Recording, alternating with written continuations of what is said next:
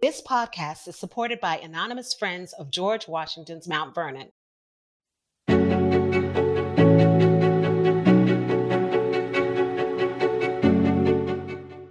Hello and welcome to Intertwined Stories. I'm your host, Jim Ambuske. In this mini-series, we're taking a deeper dive into the history behind the podcast, Intertwined, the enslaved community at George Washington's Mount Vernon. To create that show, we interviewed over 20 scholars, some of whom are descendants of Mount Vernon's enslaved community, for over an hour each. We couldn't fit everything into the main series, so we're happy to bring you extended versions of some of those conversations now. Historians are in constant conversation with each other about the past. As we uncover evidence, ask new and better questions of our sources, and think about history in relation to our own present, the way that we interpret the past can and does change over time. We call this collective body of past interpretations historiography, or the history of history. We must understand what previous historians have said about a subject before we can offer a new interpretation. The study of people who were enslaved and the institution of slavery is no different. To better understand what questions inspired historians of the past and what excites them now, we turn to Dr. Marcus Nevius, an associate professor of history and Africana studies at the University of Rhode Island. Nevius is an expert on the Great Dismal Swamp and marronage, another way of describing an enslaved person's flight from slavery. He helped us understand the history of history about slavery, where he thinks historians are taking the field now, and the language we use to describe enslavement. Intertwined's co-creator Jeanette Patrick joined me in this interview with Nevius. We start by talking about resistance in the Great Dismal Swamp, before considering how historians have interpreted the history of slavery and what work they are doing now to complicate our view of the past.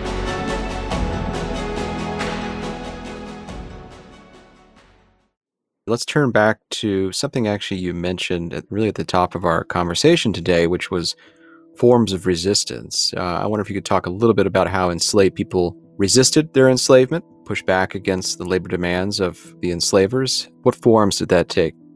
Yeah, sure. In the Great Dismal Swamp, it was mainly characterized by flight, or by a very stubborn insistence on not performing to the optimal expectations of enslavers. And so I think this is one of the really rich stories that emerges from company records through company agents' complaints to company members that in some cases, Monday sunrise would happen and half of the labor crew just would not be there. They would show when they wanted to, and they would melt back into the swamp when they did not want to be there. So in part, company agents' responses to that form of resistance would be to deflect the blame from themselves. It's not my fault that these ditches are in disrepair. It's the enslaved people who won't do the work of repairing the ditches. But also would be to enter requests from company members that they send treats or other forms of coercive things that might be used to respond essentially to what enslaved people were demanding, like spirits. Plenty of requests that spirits be sent into the swamp at the request of the enslaved laborers to compel them or to concede to their demands such that they might labor. Better clothing, better food, instead of the pork rations and the cornmeal or starch rations, that there be something better sent in, or that there be more time set aside such that they might fend on their own. And flight.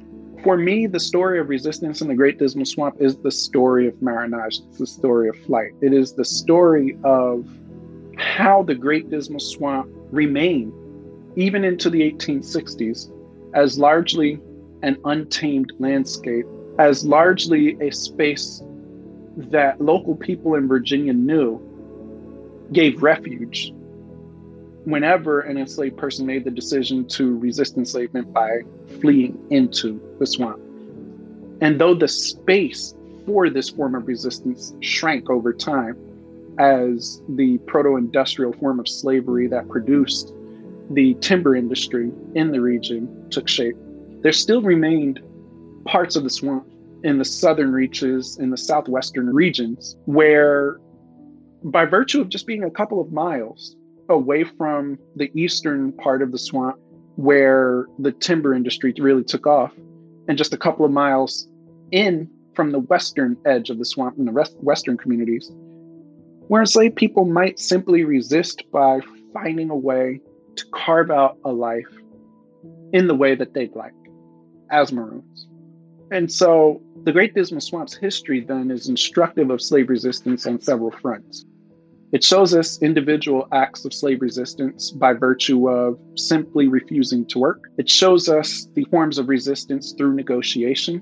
We pick those up most readily in company agents' letters to company members. And it also shows us a space of resistance more broadly through flight.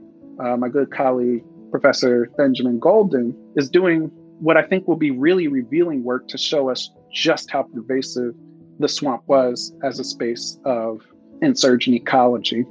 And she's published a version of this work so far in the Journal of African American History in its most recent edition, the winter 2021 edition. And so I think that even as I tended to take a bit more of a perhaps cautious historian's approach to not center fully the story of the Dismal's history on a history of resistance, I think there is much that can be said about it as a space of resistance as well.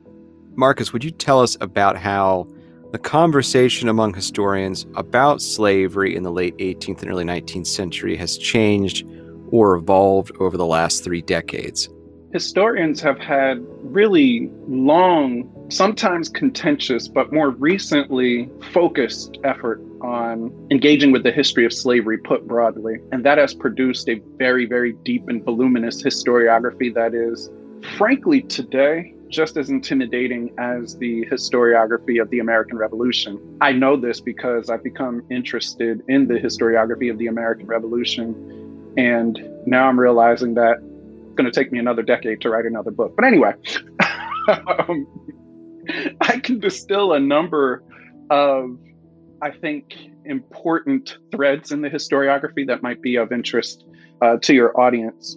Major research questions of the last 30 years have revolved around several key threads.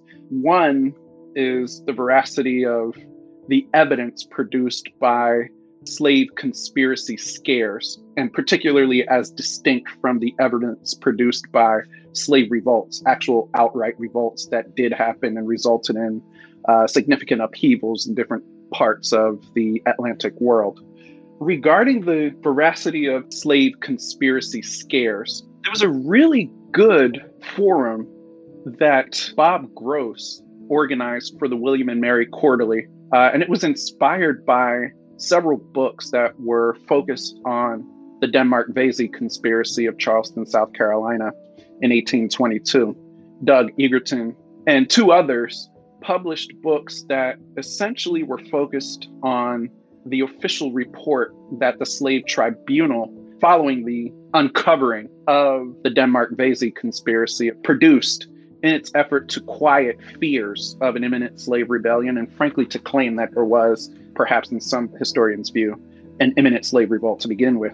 Gross and the William and Mary Quarterly commissioned historian Michael Johnson to write what actually became a really long and really good essay on the official report, which essentially concluded that it was largely a ruse created by the Slave Tribunal in a broader context of unrest. This context had something to do with the Missouri debates on the one hand federally and relatively pervasive fears of slave revolt more locally in South Carolina. Several other historians, from Phil Morgan to Robert Burkett, wrote essays in the years to follow. Morgan's essay, Slave Conspiracy Scares in particular, was invited by Gross and others to extend the forum. And the legal historian, Thomas J. Davis, also wrote an essay that helped us to turn our attention to the fears that were largely at the center of this conspiracy, so on and so forth. And I know you're going to ask the question next about new historiography, but I'll foreground here that Jason Sharple's most recent book, The World That Fear Made, is one really good take on the broader Atlantic world scope of fears at the center of slave conspiracy scares, particularly in the Anglo-Atlantic world. Another historiographical thread in the last 30 years of the history of slavery centers on questions around what constitutes slave resistance. And that's in some ways where I found my entry into the study of the subject. But generally, this continuum was defined leading up to the turn of the 20th century as appearing on 2 ends of a spectrum. On one end of the spectrum, one might locate individual acts of slave resistance, from feigning sickness to refusing to work in small scale situations to breaking tools, to some degree, running away for short amounts of time.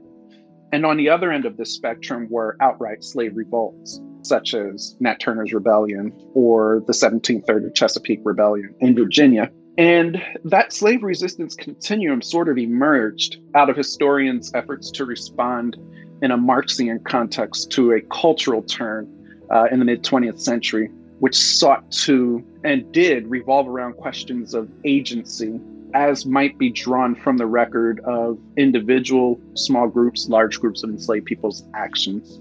One might note Eugene Genovese as one of the major scholars in the agency route, but one might also note, in terms of the cultural turn, P. Sterling Stuckey's work as well. A third thread, and this third thread has actually become really prominent in the last 10 years, has revolved around the complexities about these histories that gender and women's histories and scholars have actually added to the conversation, really, tracing to Deborah Gray White's Aren't I a Woman, and moving through Kathy Brown's Good Wives, Nasty Wenches, Anxious Patriarchs. Love any opportunity to cite that title because it's awesome.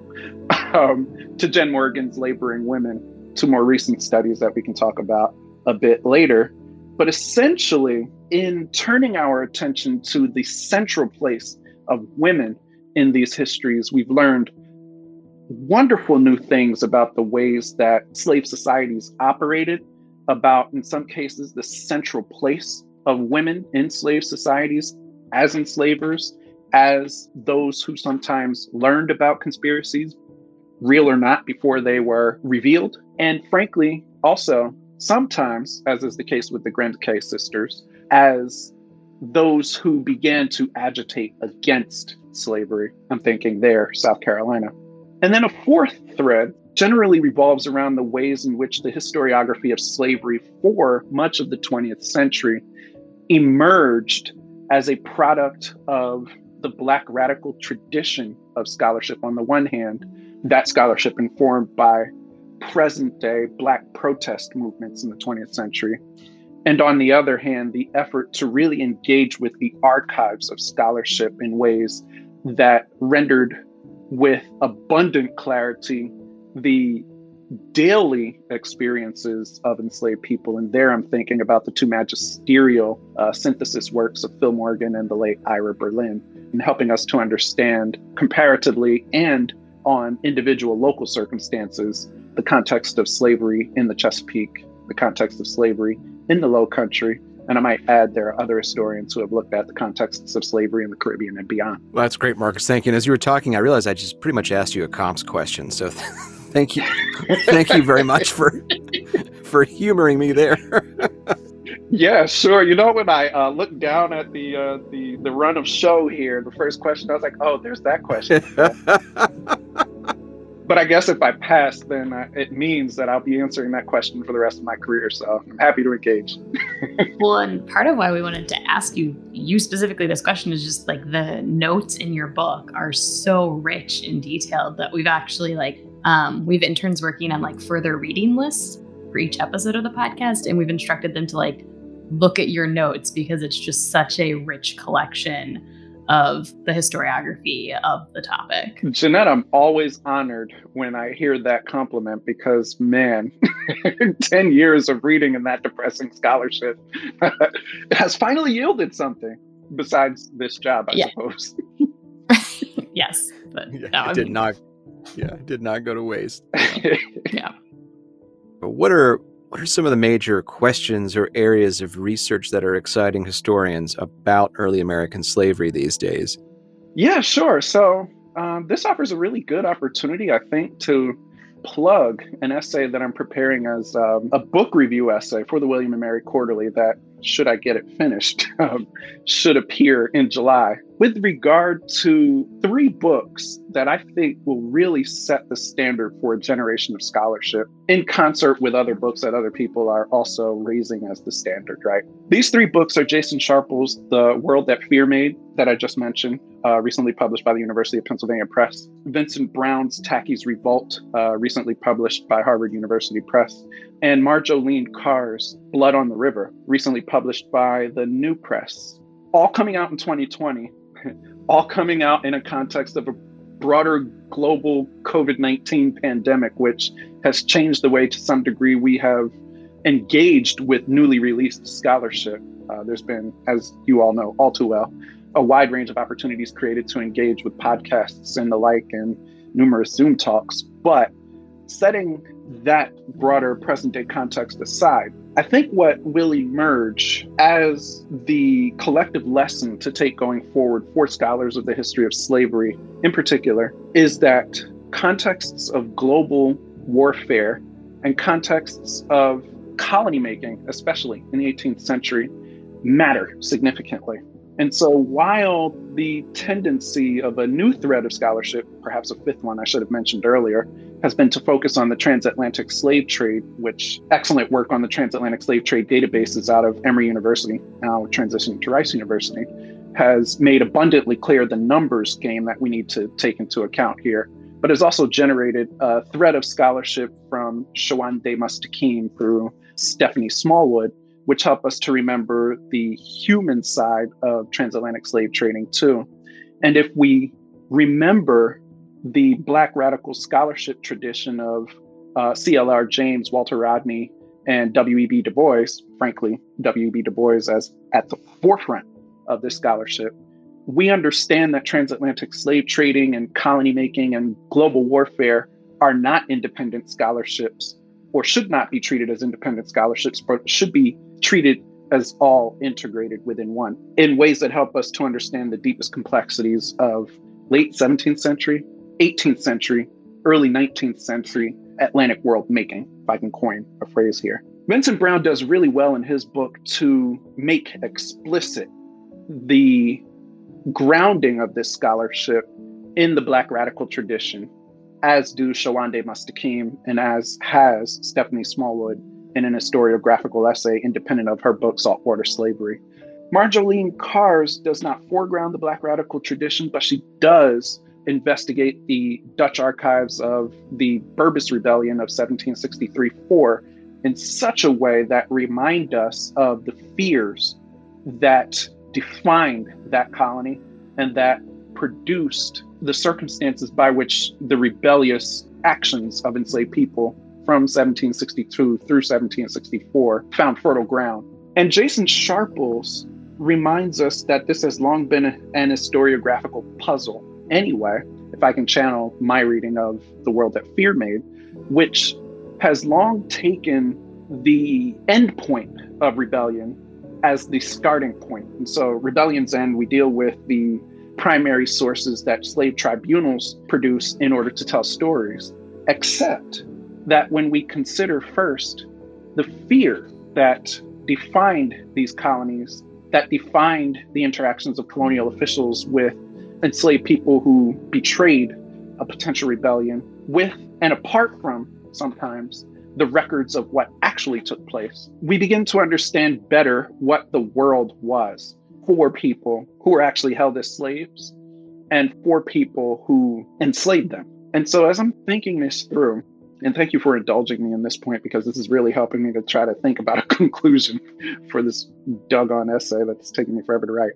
But as we're thinking about this, I think a couple of things become important for scholarship. The first is that when we think about these long disparate scholarships, the scholarship of global warfare in the context of the 7 Years' War, for example, which helps us to understand the broader context of Tacky's Revolt and the Wild Coast Rebellion, as Brown and Carr's remind us. Or when we think about the context of an event that historians have long debated, like the Stono Rebellion of 1739. We consider what Peter Wood explained to us years ago about the motivations of the Stono rebels to reach Spanish Florida, for all the reasons that that entails, from the setup of that colony in that context where Fort Mose represented a space of freedom incorporated into the Spanish context for enslaved Africans who would in turn justify their freedom by defending that northern Spanish outpost,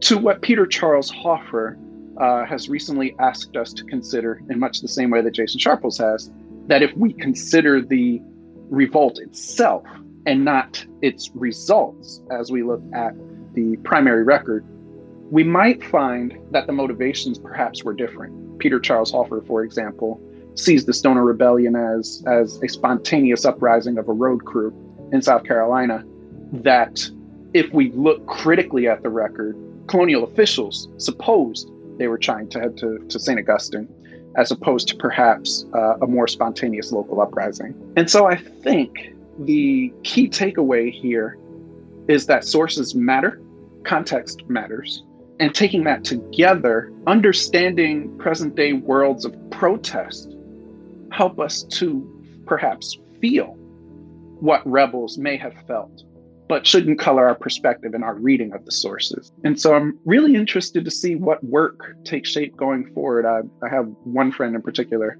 Catherine Benjamin Golden, who's working on the insurgent ecology of the Great Dismal Swamp. As she looks at the ways in which the record of North Carolina and Virginia counties are replete, really, with fears of revolt and conspiracies.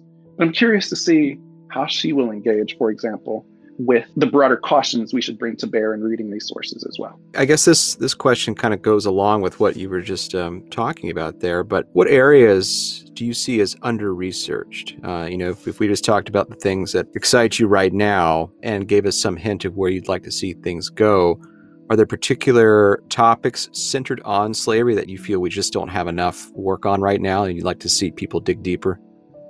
There are recent essays that have come out that are taking us in a direction of delving more deeply into the history of marronage in its own right, as we also contextualize it as previous social scientists have. But what I'm really interested in here is the sort of broader framing for understanding the history of marronage that doesn't continue divorcing it from broader historical context. And so first, what I'll do is I'll mention a few scholars who I think have done really interesting work, who have also done that work in ways that contextualize the marronage that they see with relevant scholarships and relevant primary sources that help us to better understand the richness of these historical worlds that we're considering. In 2019, Brett Rushforth and Shauna Sweeney published in the William and Mary Quarterly 2 essays which enter into this direction really well.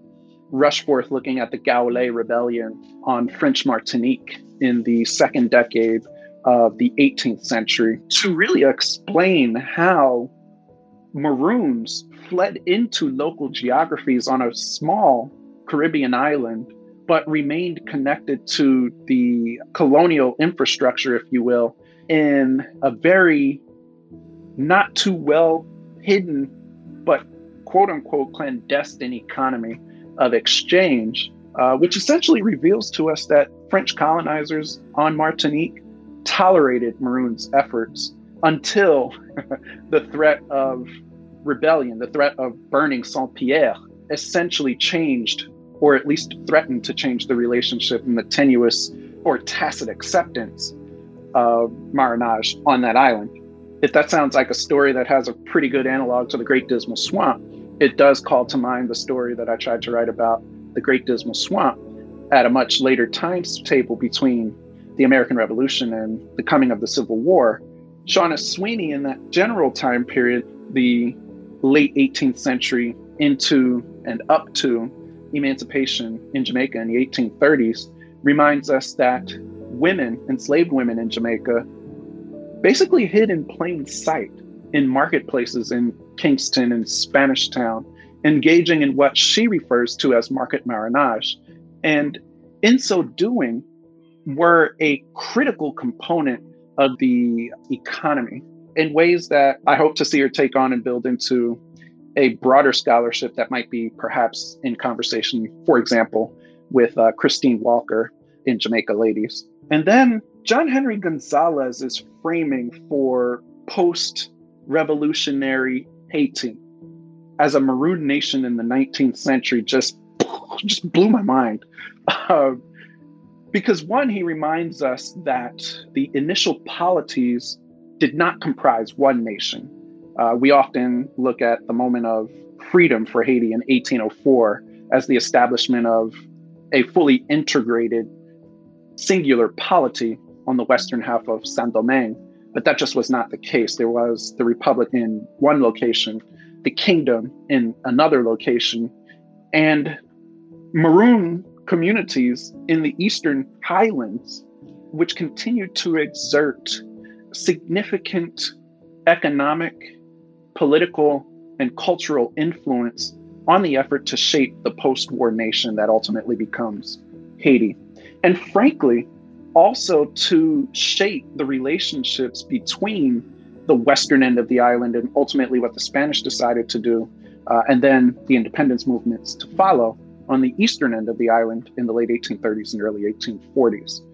And so in talking about the directions that Marhanaj can go, the history of Marhanaj particularly can go, if we embed the history of Marhanaj more closely into these previously seen to be contentious colonial histories, I think there's much more we can learn. Just as scholarship has shifted over time, the way that we speak about slavery has shifted over time from simply saying slave to enslaved versus, slave owner versus enslaver. What do you see as the significance in this shift in terminology over the last 10 to 15 years? The significance of retraining ourselves to speak about slaves as enslaved people, or slave holders, slave owners as enslavers, has a very crucial connotation for the next generation of people who will engage with these histories. That connotation is, in my mind, pretty simple, although as a scholar, I probably complicate it more than it needs to be complicated. But the people who were enslaved, descendants of Africa, descendants of various Native American polities, and to some degree, descendants of European polities too, depending upon the context that we take up, had the circumstance of slavery imposed upon them by others. They were not inherently slaves, though we can't get into the psychology of their minds because we largely don't have firsthand documents to tell us what most of these people thought. It should hold as a commonplace that if we understand the institution of slavery to be imposed upon some human beings, and we understand that imposition not to remove those human beings' sense of humanness, then we should shift the language.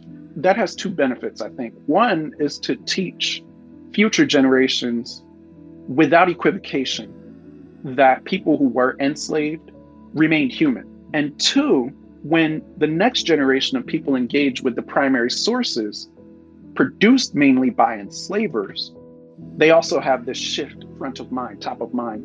They understand that the enslavers themselves, who labeled enslaved people as slaves, were imposing that sort of status upon them.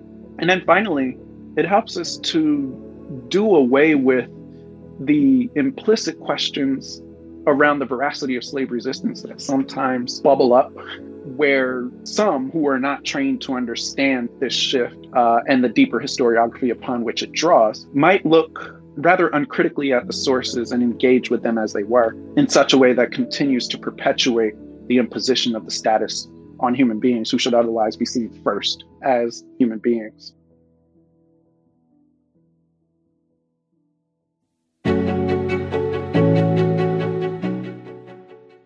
Intertwined Stories is a production of the Mount Vernon Ladies Association and CD Squared.